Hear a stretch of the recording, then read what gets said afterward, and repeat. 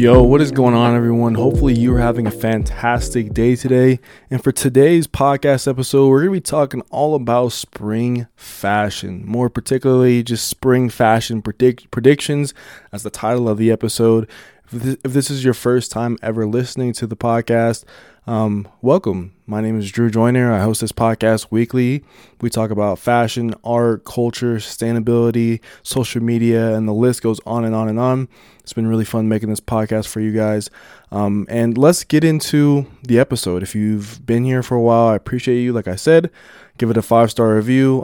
Let's start talking about my spring fashion predictions. So this episode is going to be short and sweet. You can already tell that just by the length of the episode, but I have 3 kind of genres, areas, parts to this episode that I want to talk about in terms of predictions that I have for the springtime. For some of you, it may be very obvious, or maybe like, oh, we're already kind of currently in these moments. And for others, maybe like, oh, I didn't think of it like that. And I think it's important to just talk about fashion, whether you're at a certain level, a high level, or whether you're at an intermediate level. It's kind of just fun to talk about these things. So first I want to talk about clothing and production process, or a clothing and production process called crocheting. And obviously, a lot of people probably know what crocheting is, but I feel like crochet is a type of production and a type of clothing garment, or a version of clothing that I feel like we're going to be seeing a lot of in the springtime, and we're already seeing it right now. I think brands such as Bodhi have really popularized this idea of having things crocheted. I remember watching a TikTok that I saw, and someone was breaking down how Target has this $35 crocheted jacket, and it's like breaking down how could they have a $35 jacket when it takes this much work and it takes this many hours to crochet different aspects of the jacket. Anyways, that's another subject for another day. But I think crocheting and just having crochet elements to garments in 2 pieces, whether it be uppers, jackets, whether it be hats, whether it be balaclavas, I feel like it's going to be a very, very fun time to like obviously bring more colors into the mix when it comes to spring fashion. And I think crocheting is a fantastic, fantastic medium for bringing colors, and a fantastic medium for creating that kind of pop of color and fun that the springtime often elicits. Mostly I'm seeing crocheting in regards to, or I'm mostly seeing crocheting in women's wear, like I said, with jackets and just with different sweaters and whatnot. And I'd be really curious to see a reference point for males or for men in fashion to implement crocheting. And one of the things I oftentimes like to talk about women's wear, or there's not really, 2 sides of fashion when it comes to menswear, women's wear. Everything is really ambiguous. But I think, when we're talking about it, I have to put it in some kind of context. But I think women's wear is just sometimes leaps and bounds ahead of what men's wear is supposed to be. And so it's a lot of times really fun to look at men's wear and try to convince, different fellas out there, different people out there that, hey, maybe we can kind of steal a bit from women's wear, implement women's wear into our wardrobe. Obviously, this podcast speaks to both men, women, everyone in between.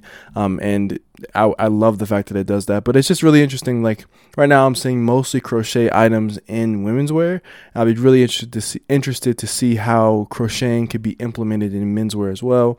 I think just with jackets and different things like that, it can be done fairly easily. But right now, I'm seeing it in women's wear. But it's definitely going to be something that's very fun for the springtime. And I think that it'll, like I said, bring that pop of color.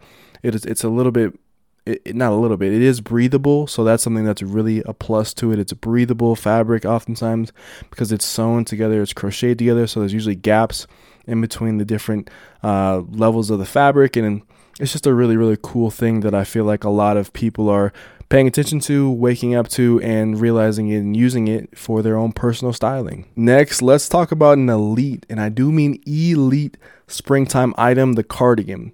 Now, to be fair, I actually don't own any cardigans currently, which I know you're probably like, Drew, how can you say it's elite? Trust me, I have a vision for the cardigan right now. Like for myself, like I can already imagine it. From what I can tell, obviously I've held cardigans and just kind of observed and window shopped cardigans.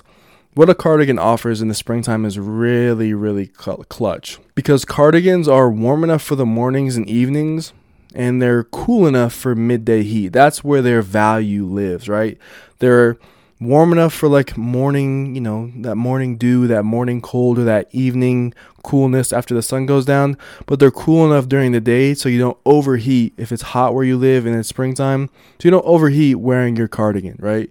And that is something that there's so much value in that. Some of the cardigans on my radar include a brown Beams Plus variant that is really, really beautiful. It has these like little details on it. Boy Blondie is coming out with kind of like a sleeveless cardigan vest variant that's really interesting. And also Mr. Porter has some really, really cool cardigan options. The retailer Mr. Porter has some super dope ones from, tons of brands. And the price levels vary. They can go from, $100 to $500. But I think they're worth it. I think there's something that once you buy, if you buy into a cardigan, you have it for the foreseeable future. If you get good quality, it doesn't tear. Even if it tears or something like that, you can always get it repaired at a tailor or something like that. And what I'm seeing, in terms of the styling aspects of it, they're looking really, really nice. Kind of early spring, which is kind of what we're in. Like, it's getting a little bit warmer. Some of the days, at least where I live in Colorado, some of the days are just getting a little bit nicer. You know what I mean? You have 1 or 2 days where it's like, oh, it kind of feels like spring outside. Maybe I'll throw on a cardigan, and that's like the perfect weather, perfect idea for it.